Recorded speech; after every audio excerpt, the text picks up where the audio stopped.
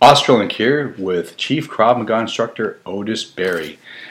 Shout out to Otis before we get into his bio and background and what he's up to today. He's actually one of the two coaches that trained me up for SEALFIT Academy quite a few years ago. Probably the best 9 months of training that I've ever did. It was pretty awesome. We swam, we rucked, we did Krav Maga, we did a little bit of everything. And then I crashed on his floor and he fed me after multiple hours of training.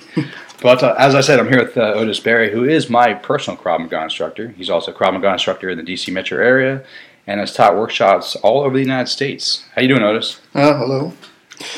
So you have a background in multiple different martial arts. Can you tell us a little bit about your background, some of the other arts you trained in, and then jump into the Krav training and stuff like that? Oh, yes. I started out with Taekwondo with June Rhee Academy back in the 70s.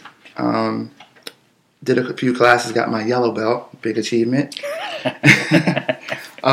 We moved, my dad's a Marine, so we moved and couldn't take it anymore, so my dad taught me.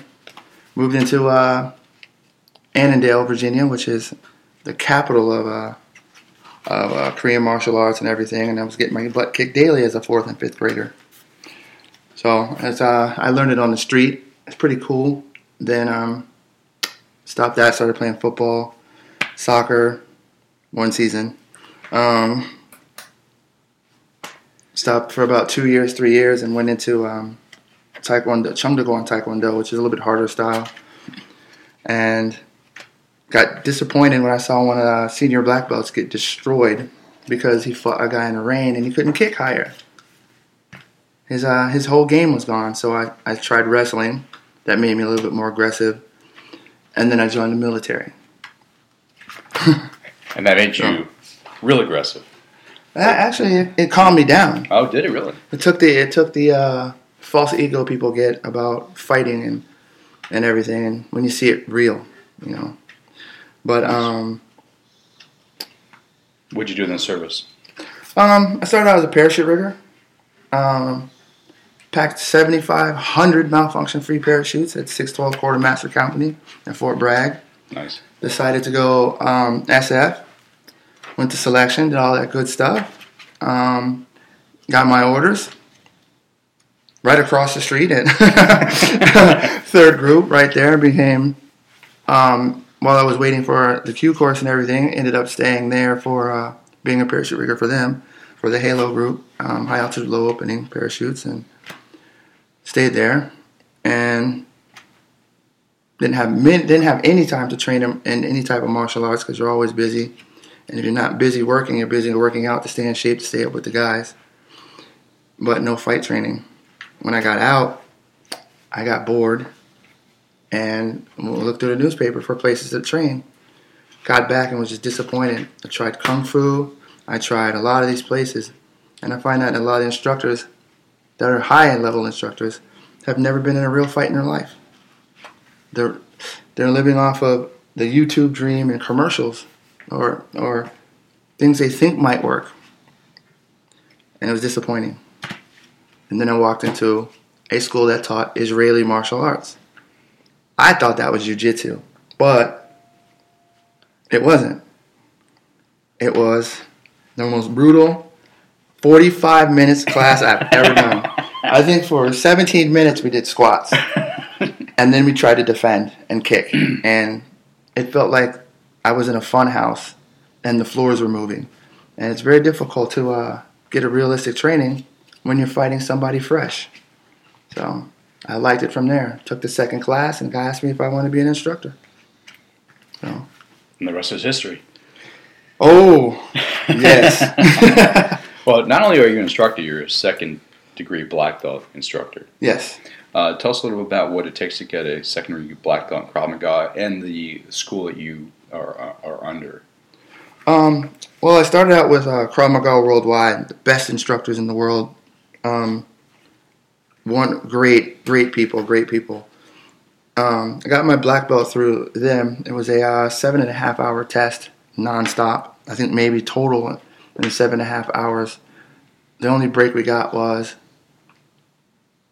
when we were done.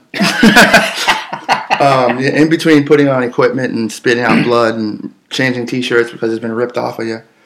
Um,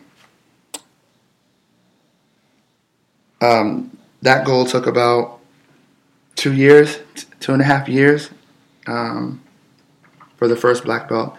The second black belt, because I started another school and trained somewhere else, I got kind of behind, so it took about 5 or 6 years. So I got my second degree black belt.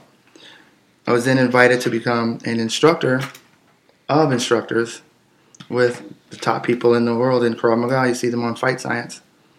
And I did that for about 1.5 years, 2 years.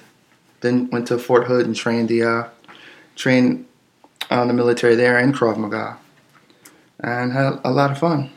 You've also done some other specialized training programs, whether it's seminars or workshops and stuff. Can you tell us a little bit about some of those that you've done? Well,